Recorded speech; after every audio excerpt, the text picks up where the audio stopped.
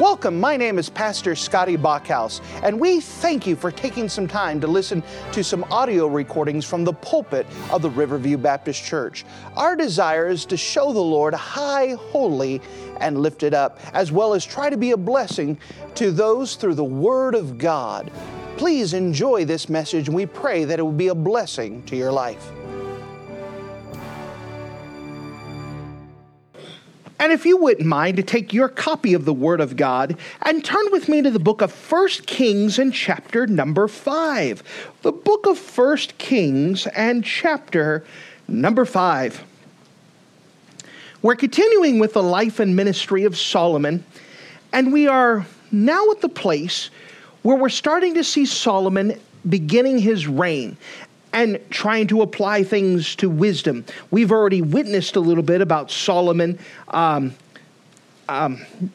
going to the Lord and asking for wisdom and asking for discernment. And we've already seen that discernment being tested. Now we get to see Solomon working in the practical world. Now as we begin and start looking at 1 Kings chapter number 5, may I remind you that the Bible covers all areas of life. Normally when we come to church, we have an expectation that God is going to do necessarily a spiritual work, meaning that, well, He's going to work with us in our Bible reading and our walk with God. He's going to work on waiting on God. But remember that the Bible covers every aspect of life, and what we're going to see in the book of 1 Kings chapter 5 is more practical, meaning that we're going to see a lot of business and financial wisdom practiced by Solomon throughout his life. Not just spiritual things, but we can learn, and the Bible teaches quite a bit about business practices, about financial health, about financial principles, things that we need to have in our practical everyday life that we can apply in order to have a good testimony, in order to reach more people, in order to be the people that we ought to be, not just in piety or spiritualness, but we understand being right with God also means to be right with God with the people around us in business practices, in our agreements, and in our finances. If you don't mind, let's look together in the book of 1 Kings chapter number 5. The book of 1 Kings chapter 5, and notice with me in verse 1. And Hiram, king of Tyre, sent his servants unto Solomon, for he had heard that they had anointed him king in the room of his father. For Hiram was ever a lover of David.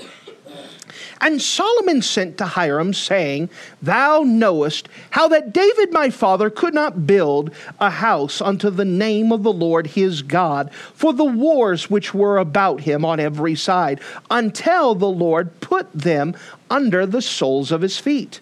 But now the Lord my God has given me rest on every side, so that there is neither adversary nor evil occurrent. And behold, I purpose to build a house unto the name of the Lord my God, as the Lord spake unto David my father, saying, Thy son, whom I will set upon thy throne in thy room, he shall build a house unto my name. Now therefore command thou that they hew me cedar trees out of Lebanon. My servant shall be with thy servants, and unto thee I will give hire for thy servants according to all that thou shalt appoint. For thou knowest that there is not any among us that can skill to hew timber like unto the Zidonians. And it came to pass, when Hiram heard the words of Solomon, that he rejoiced greatly, and said, Blessed be the Lord this day, which hath given unto David a wise son over this great people. And Hiram sent to Solomon, saying, I have considered the things which thou sentest to me, and I will do thy desire concerning the timber of cedar and concerning the timber of fir. My servant shall bring them down from Lebanon unto the sea, and I will convey them by sea in floats unto the place which thou shalt appoint me, and will cause them to be discharged there, and thou shalt receive them, and thou shalt accomplish my desire in giving food for my household. And so Hiram gave Solomon cedar trees and fir trees according to all his desire. And Solomon gave Hiram 20,000 measures of wheat for food for his household, and 20 measures of pure oil, and thus gave Solomon to Hiram year by year. And the Lord gave Solomon wisdom, as he promised him, and there was peace between Hiram and Solomon, and they two made a league together. And if you have the marking things in your Bible, we're going to do a character study on the person we're going to see in this passage here. In the book of 1 Kings chapter 5 and verse 1, notice the name Hiram, king of Tyre. Hiram, king of Tyre. And if you don't mind, in that same verse, 1 Kings chapter 5 verse 1, notice how Hiram is described, a lover of David. Hiram, king of Tyre, lover of David. If you don't mind, let's go to the Lord together. Let's pray. Dear Heavenly Father, thank you again for you being a wonderful God. And as we come to you, we're just asking that you would give us wisdom and discernment, that we could see things not just in our spiritual life, but in our practical life, that we could discern and pull things out, that we could see things that Solomon had practiced and was called wise for practicing them, and that we could discern some of these principles for our own life, that we could have the testimony for you and the wisdom from you in our practical everyday lives. Lord, we thank you so much for you being God. I am very conscious that I need you. I need your grace. I need your spirit. I need your power. I need your words. I need your direction. I need your thoughts.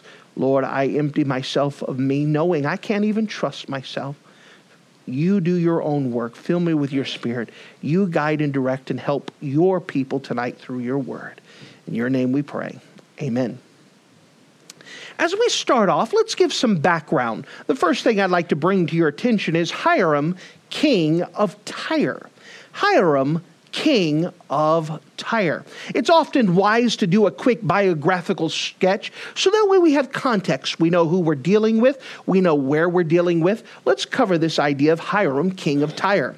Josephus, the first century historian, informs us that Hiram had a prosperous reign about 34 years and had lived about to the age of 53.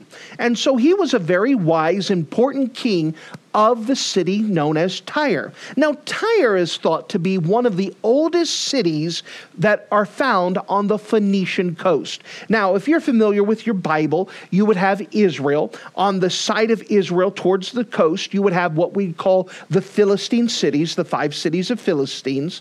But Israel would pretty much cover all the way up to the coast.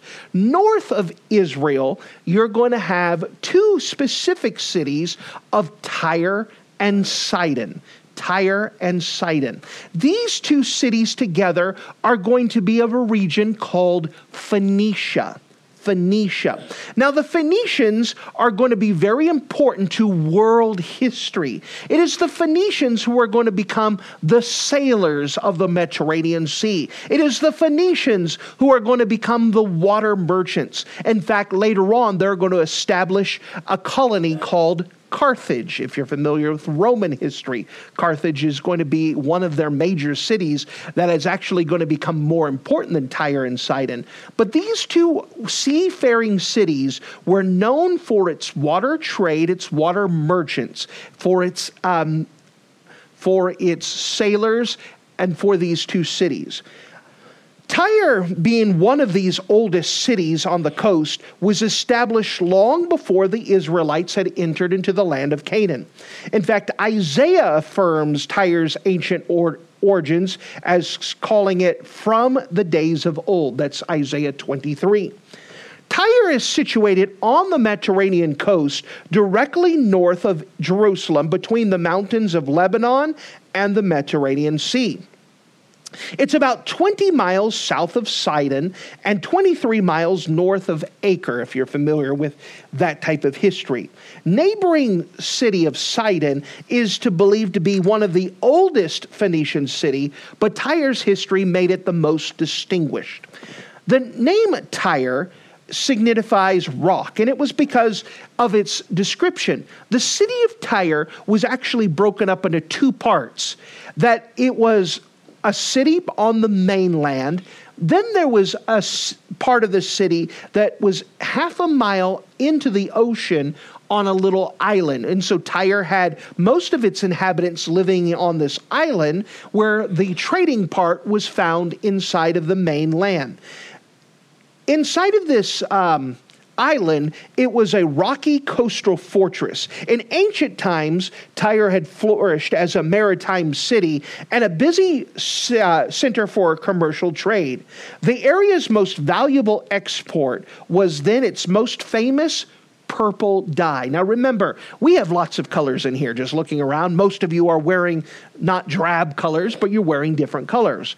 But back in the ancient world, to have clothes that were made out of color was a very expensive thing. And the most sought after color was purple, which was made out of a specific water animal that was used to make a dye from it. And Tyre was known for this export, this famous purple dye. Originally, the ancient city was divided into two parts: the older port city, Old Tyre, wood on the mainland, and then the small rocky island about a half mile off the coast. This island had been this island was a fortress, and for many, many years, it was considered to be undefeatable. You could not invade this city because it's on an island, and then its walls were straight up off the rocky coast, so it wasn't like there was a beach you could climb onto. It was just straight rocks and then the walls surrounding it. The person who decided to prove that it could be defeated was Alexander the Great, who was so determined he was going to defeat the city that he built a rock causeway half a mile, so it's a half a mile water. He ordered his troops to build a rock causeway where they would just come get rocks and drop it into the water, go get more rocks, drop it in the water, and built a causeway land bridge all the way up to that island city, and then burnt it to the ground just to prove that he could.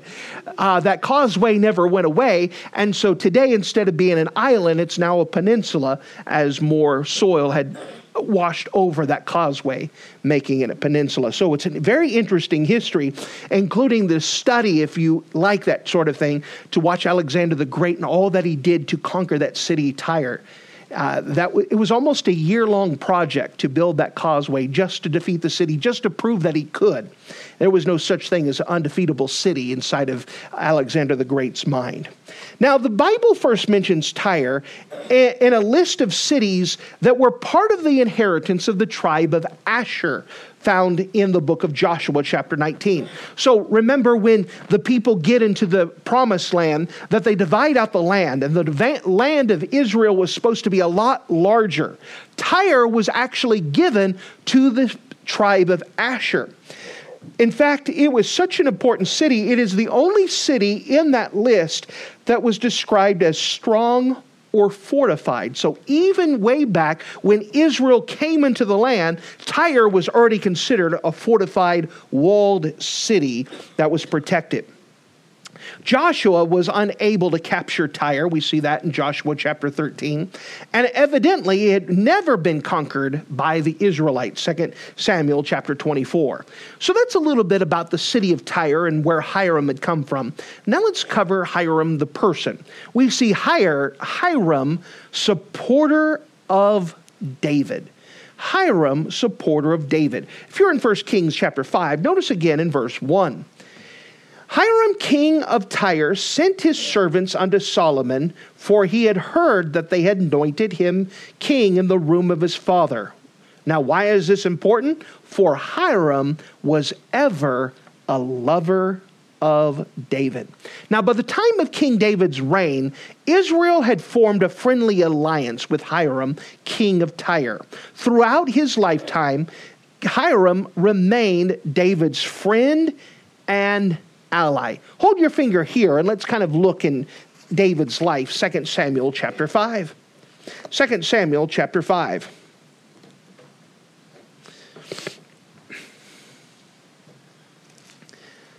Second Samuel chapter 5, we could see this is in the middle of David's reign, and we could see that Hiram is already there, and see the relations between David and Hiram. 2 Samuel chapter 5, notice with me in verse 11.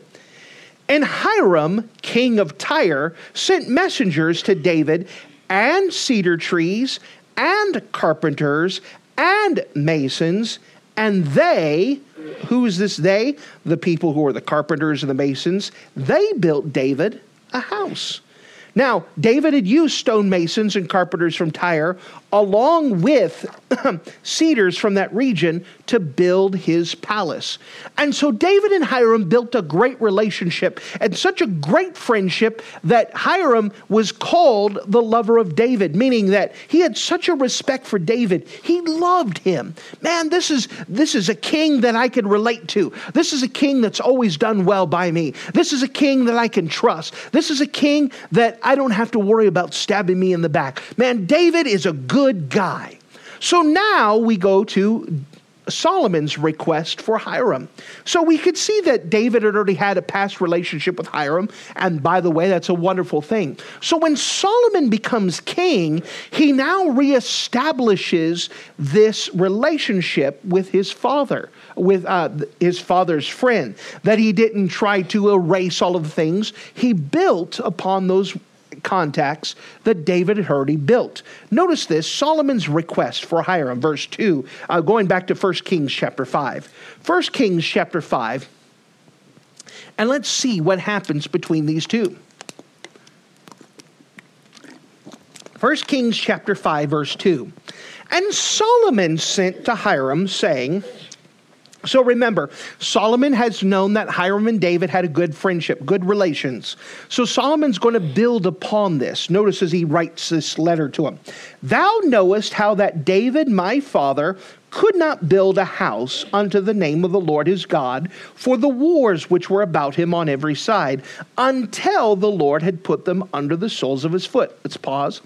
So as Solomon is writing to Hiram, he's writing to Hiram things that Hiram knows. What does Hiram know? That David wanted to build a house for the Lord. Now, he may not have understood that God said, David, don't do this. I don't want you to do it. But there was other practical things that David had lots of conflicts around him. He had Solomon's rebellion, Shay's rebellion. He had these other things about him, still fighting the Philistines, still trying to deal with Absalom and the tribe of Israel when they were having issues, the northern kingdom of Israel. And so Hiram knew that David had something in his heart. Why? Because David talked about it. Because Hiram and David were friends. David said, man, you know what I want someday? I want to build a house for the Lord. And if I can't do it, if I have to wait, I want my son to do this, but this is in my heart. I want to see it done. And so he had already talked about these things to Hiram. Aren't you glad that you could talk, David was able to talk about these things that placed in his mind to someone else, to be able to explain to him, this is what I want. By the way, when God has given us something to do, we should be able to clearly to explain to people outside of our church what we would like to get accomplished, what we'd like to see done, and try to do it in a way that they would understand. You never know what the community may want to do to help invest, to help us to see us go forward, to cheer for us. One of the worst things a church can do is be so isolated that the community around them doesn't think the church cares about them. We should have good relations with them. In fact, the Bible says that's a qualification of a pastor, that he has a good reputation within and without. Meaning that he has good relations with people outside of the church. The church itself should have a good testimony outside. We should be able to pay our bills on time. We should be able to have a good testimony with the businesses around them, that we're not trying to see them ruined. We want them to succeed. We want to be a good part of the community. We already see this relationship with David and Hiram, and Solomon is building on this relationship, this secular relationship. It's not a spiritual relationship, it is a secular business relationship that David was able to tell, this is what I want to do. Now that Solomon's in charge, he said, you know what David wanted to do? I want to build off of that. And Hiram says, oh man, I can get behind that. I want to help you out. Let's do that. Let's go on, verse number 4. But now the Lord my God. Now, notice in verse number 3, it talked about the name of the Lord, his God. You see, David had a personal relationship with God, and now that Solomon's here, he's using the personal possessive pronoun, my God. You see, God is not just simply David's God. David was religious and whatever. He believed in spiritual things. Solomon was able to say that David's God is my God. I have a personal relationship. I have a good walk with God, and I'm building upon that walk with God to accomplish what God had given to David to do. But now the Lord my God hath given me rest on every side, so that there is neither adversary nor evil occurrent. Now let's pause here. As we're talking about the ancient world, in order for civilization to progress, there are certain things that need to be accomplished. For example, for civilization to begin to flourish, it needs to have a stable food source. If people are just living hand to mouth and just surviving on what they have, they're not going to be able to grow as a civilization. They're just in survival mode. In addition, in order for us to come to a period of civilization of building, we can't have any battling on the outside. If I'm spending money on wars and protection, I don't have enough time to build luxury items. Does that make sense? What we're going to see in Solomon's life is that he was a builder. Why could he build such fantastic things? Because he didn't have to worry about the battles without. There was peace within his day. So as he's approaching Hiram, he's saying, listen, this is going to be a safe investment because we're not battling everybody else. We're at a time of peace, which is going to give us the freedom to build and to get the projects done. This is a big deal.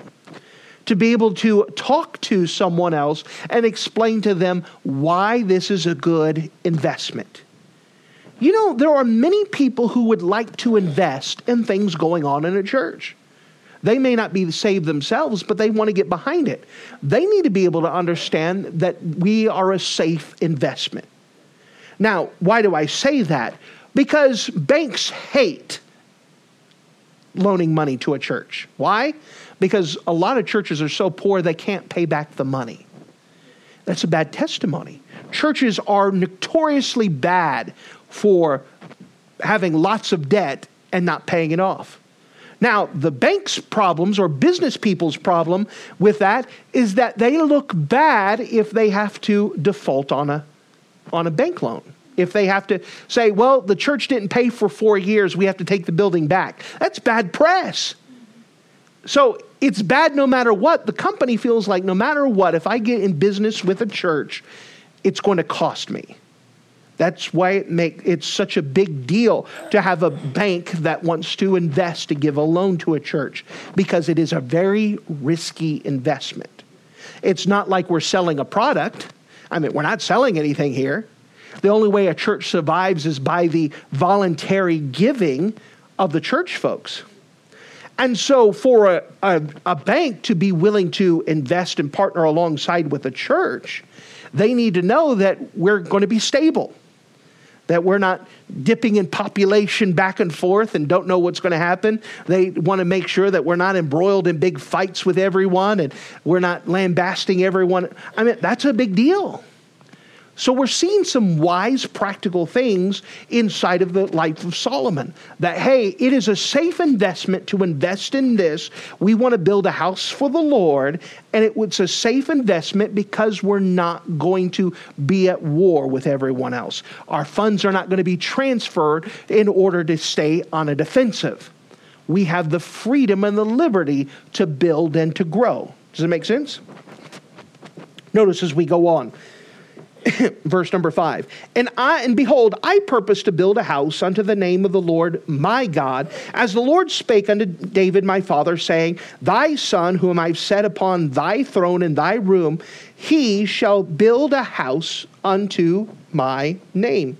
Now, therefore, command thou that they hew me cedar trees out of Lebanon, and my servant shall be with thy servants, and unto thee I will give hire for thy servants according to all that thou shalt appoint. For thou knowest that there is none among us any that could skill to hew timber like unto the Zidonians.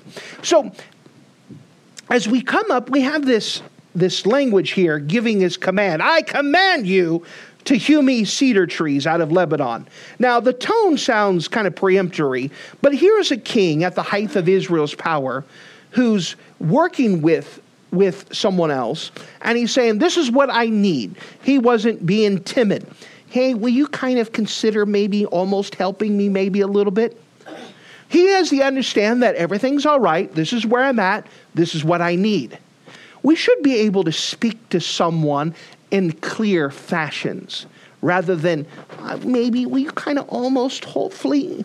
There should be some type of strength that goes along with it to be able to speak clearly, to be able to identify, look at someone's eyes, to be able to say, this is what God has given us to do, and we're going to do this. We would love for you to invest and be part of us. Does it make sense? That there's some people got the idea that as Christians that we're everyone's doormat. And, guys, maybe help me. The world and people don't respect strength or don't respect that type of weakness. There should be able to look people in the eye and clearly speak to people in a tone that they can hear and understand. That's what we're understanding. We're seeing practical business practices dealing here. There should be a confidence. You should be able to believe in what you are doing and asking for. If you could forgive the illustration, my pastor is crazy, okay? Amen. And he did a lot of crazy things. Amen. He needed a modular for our Sunday school building. We were running out and we had no money. So he went to the people who own this thing, a multimillionaire, and went up and says, I believe that the Lord would have you give us one of these modulars. And he just went up and straight and said, this is what I believe the Lord have you do. And he says, listen, if you stop calling me sir, I'll give it to you. Yes, okay. Who would do that? Well, my pastor was crazy. Did stuff like that all the time.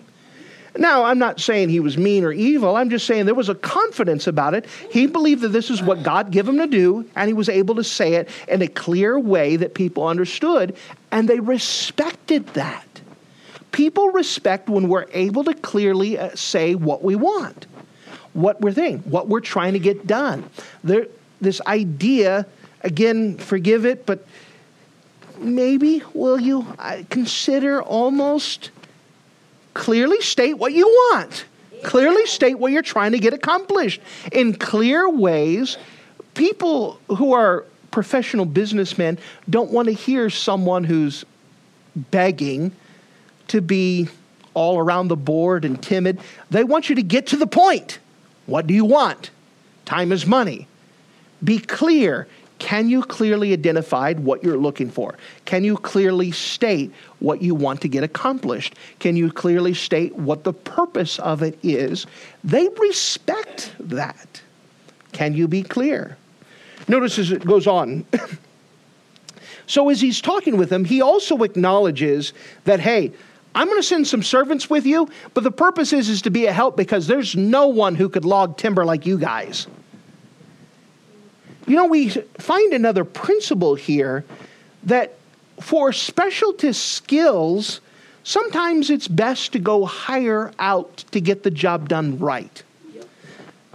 I have some personal experience of somebody's uncle's friend's dog's owner doing an inspection and not doing it right because they're trying to do a favor. Shortcuts inside of the Lord's ministry will not help a church. Especially when it's practical, like a building. Some people, whatever people may think of it, but let's say that we have someone coming in to do a fire inspection.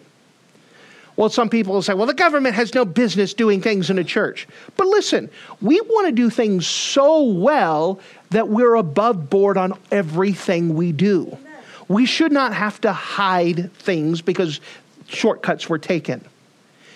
There are some things that are beyond our skill level of the people in our church. We should hire out to do right. Amen. People say, well, that's a waste of money. No. Not if we're doing it right. We want to have a good testimony in everything we do. Amen. If we have someone skilled in a specific thing, that's great.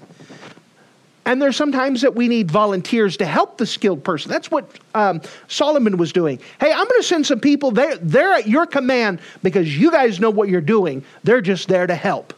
And by the way, he said, I'll pay for your skilled laborers. I'm willing to pay. I'm willing to not just ask for volunteer work. I'm willing to pay to get the job done correctly and right.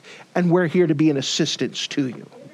There's the idea that we're seeing some good practical business practices done to make sure things are done correctly and to have a good testimony with those without. So we see Solomon's request here for Hiram.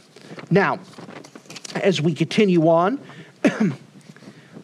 Solomon has the money, Hiram has the workers, they're putting them together and getting the job done. Which now we have Hiram's eager response. So Solomon sent a request to Hiram and said, all right, this is what I want to get done. You know what needs to be done. David talked about it. This is what I want to get accomplished. We now have peace. It's a good investment. I'm willing to, this is what I need to get this accomplished. I'm willing to pay for it. I'm willing to send in laborers. I know you guys are going to head this project up. Let's get this done. So now we see Hiram's eager response. Notice with me verse 7.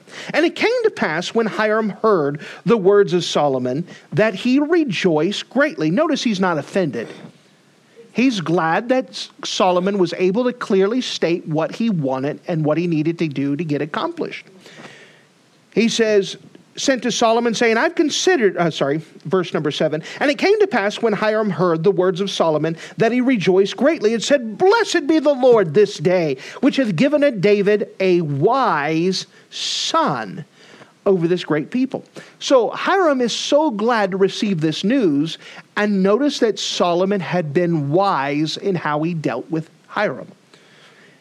Verse 8, Hiram sent to Solomon, saying, I have considered the things which thou sentest for, and I will do all thy desire concerning the timber of cedar and concerning the timber of fir. So Solomon had only asked for cedar, but Hiram now offers cypress trees as well. He says, I'll do all thy desire to give you both the cedar and the fir, which is the cypress. I want to make sure that you have everything that you need. You see, because of the testimony of David and the testimony of Solomon and how Solomon dealt wise, he was willing to invest and say, you know what? You're not only going to need this, you're going to need this. Let's make sure you get this done and do it right. That's part of having that good relationship with them. Notice in verse 9. My servant shall bring them down to Lebanon unto the sea, and I will convey them by the sea in floats unto the place that thou shalt appoint me, and there shall cause there to be discharged there, and thou shalt receive them, and thou shalt accomplish my desire in giving them food for my household. So he makes a positive proposal about how the wood should be transported. All right, so you want the wood. How are we going to get it down to you? How are we going to transport it? Let's go ahead and avoid the hilly route overland. Let's go ahead and go along the seacoast and then bring it inland. So that way we can avoid the overland travel. We can avoid bandits. We can avoid all this other stuff. Hiram is doing his best to please Solomon. And yet he's no softy. He says, listen, there needs to be an extra recompense for reserve of this service. Thou shalt accomplish my desire. I need food for my household. You've got the food. So how about this? I'll get you the trees and I'll get everything you need. Not just what you asked for, but everything you need to get this project done right. In addition, you'll pay for my laborers. That's good. But also, I need you to also take care of this. See, what they're doing is they're working together to make sure both parties are benefiting. We'll talk more about this in just a second. Notice as he goes on, he says, verse 10, So Hiram gave Solomon cedar trees and fir trees according to all his desire. And Solomon gave Hiram 20,000 measures of wheat for his household, and 20 measures of pure oil. Thus gave Solomon to Hiram year by year. So Solomon reaches this agreement of paying him back, and this is how much I'm going to give you year by year. Now, there's evidence that these two parties are seeking for a mutual benefit. Now, why am I bringing this up?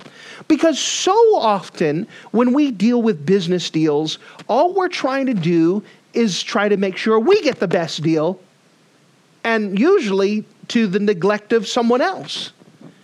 But in a proper deal, there should be the idea they should benefit and we should benefit together. We're not trying to shortchange them. We're not trying to say, all right, well, you give it all to us for free. There should be the idea, how do they benefit from this deal? How did this work out? Sometimes when we get a house loan or do things, we're only thinking about us, but we're not thinking about how can this turn to be a blessing to them? How do they benefit from this? What can we do to make sure that they're not regretting joining this deal? That's part of being a good testimony without, is that we're not just trying to get. We want to enter mutually beneficial agreements to help each other, show general concern for other people we're in agreement with. Verse number 12. And the Lord gave Solomon wisdom, as he had promised him, and there was peace between Hiram and Solomon, and they two made a league together. We're thankful that this was not a spiritual agreement. This was a practical business deal. The Bible speaks quite a bit about finances, about having a good testimony with those without. That we can't be isolated by ourselves and be the king of a spiritual realm and then mess up our finances, mess up how we do our business deals. That we should be above board in all of our dealings, spiritual or secular. We need to keep that in mind, because sometimes the world likes to think about how can I get advantage and how can I drain and squeeze the life out of whoever I'm getting a partnership with. We should have a good testimony in all of our dealings. Now, as we kind of conclude this, you say, well, this is a great message. I don't have to do anything at the altar. I'm not worried about my Bible reading. It didn't talk about being close with God. I didn't worry about lying. But how is your testimony with the people that you have business with? What business do I have? Well, you got an electric company. Do you have a good testimony with your electric company? Do you have a good testimony with your bank? Or are you constantly overcharging and overdrafting? Do you have a good friendly relationship with the people at the bank? Do you have a good testimony with the internet company? Or are you one of those people that's always yelling and fussing? Now, let me start stepping on toes. The most embarrassed I usually am is when Christians go out to eat. Because they abuse the waitresses and the waiter eyes, or whatever they call the boys. They abuse them, they hurt them, and then they stiff them on a tip. And then they leave a track. Don't leave a track if you're going to be horrible and ugly. Just the other day, my wife was talking about the workers at Walmart. And they were all saying they hate Sundays because all the church people get out of church on Sunday and they come to Walmart dressed up and they're mean as mean can be with a horrible testimony. And those unsaved people at Walmart said those church people should probably just stay at church if they're going to act this way. They need it. Christians have horrible testimonies in their business dealings. We should have a good testimony with those out that we work. When we go out, someone is serving us. They're not our slave. They are working to serve us. And we should be in kind to them to win our influence over them, to win our testimony. We should watch how we speak to them.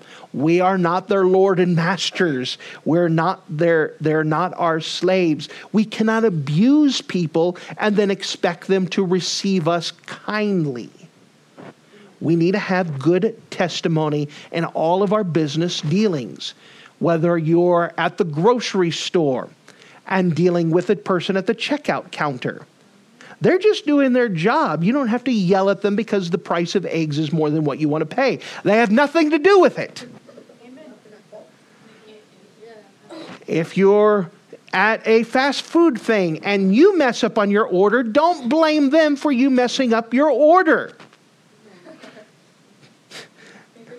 I know you guys work in those type of things. You deal with those people all the time. We need to have a good testimony. If we are saying that we're Christians, we have to behave as Christians in all of our dealings. Since I'm kicking the cat, might as well. I despise when our church people are in hospitals. Amen. How bad church people hurt the nursing staff and abuse them and yell at them and throw things. And then they want to be religious when pastor's there and pass them out a tract. No. I don't know how many times that I've gone to go babysit a church member who's trying to break out of the hospital and yelling at the nursing staff, "You're abusing me. Why are you being mean to me?" They're trying to help. I understand you don't want to be there, but don't take it out on the people who are helping you. You're like, you're meddling now. No, we didn't have good testimonies wherever we are at. You do not have the right to be mean to people in all of your dealings. Whether it's the gas station, grocery store, restaurant, hospital, bank, DMV, waiting in line. Don't yell at the person behind the counter. You're like, you're really mad. No, we need to have a good testimony in all of our dealings. What happens if they mess up? Let me tell you what I do. If I have a waitress who just messes up and she knows she messes up, I tip her more. Why? Because she'll read that track afterwards when she knows she messed up and I still was nice to her. Show graciousness. Now, why am I getting over this? I deal with Christians all the time. I am so embarrassed with Christians out in public. You could behave nice inside of the church building, but you act the fool dealing with other people. Leaping over a counter because someone got your dress size wrong is not proper ever. Tearing someone's head off when they're just trying to do a service for you is not how a Christian behaves. We need to have a good testimony no matter where we are at. And all of our dealings need to be above board. Even if it's the idea that hard times come. All right, good. I'm going to meddle some more. I'm going to kick. I just might as well. Listen, if you're at the place where you're not paying your bills, call your bill collectors and be honest with them. At least have a good test. They want to work with you. Don't hide and ignore their calls. They'll get to the place where you'll be out of options. Keep a good testimony with all the things you do. You say, all right, now it's enough. I'm trying to be a help now. Amen. We need to have good testimony. So what if you read your Bible? So what if you pray? You could ruin it all just by your testimony without in public. Behave. Carry yourself wisely. You'll never win someone to the Lord when you are acting stupid in public.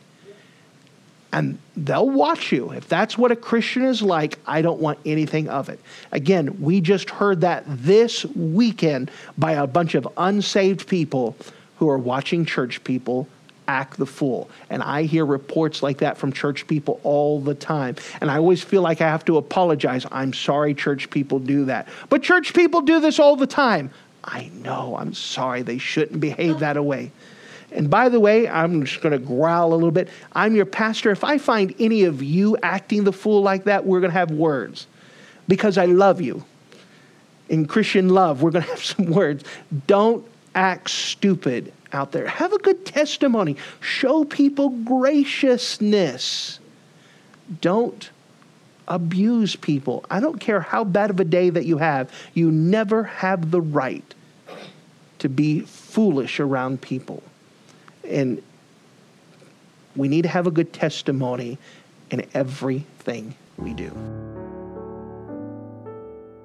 Thank you for listening to this audio message. This is Pastor Scotty Bachhaus, and I encourage you to take this information that you just received and make a specific decision to follow after the Lord. If you don't know Jesus Christ as your Savior, let me beg you to take the time to receive Jesus Christ for the forgiveness of your sins. If you are saved, I encourage you to make a decision in your life to help you get closer with the Lord. If there's anything specific we can do to be a blessing or to pray for you, we encourage you. Look us up on the internet at riverviewbc.com. Once again, that's riverviewbc.com. Or if you would prefer to call us, you can give us a call at area code 920-530-6308. Once again, that number is 920-530-6308.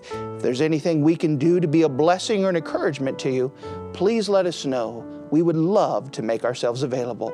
Thank you.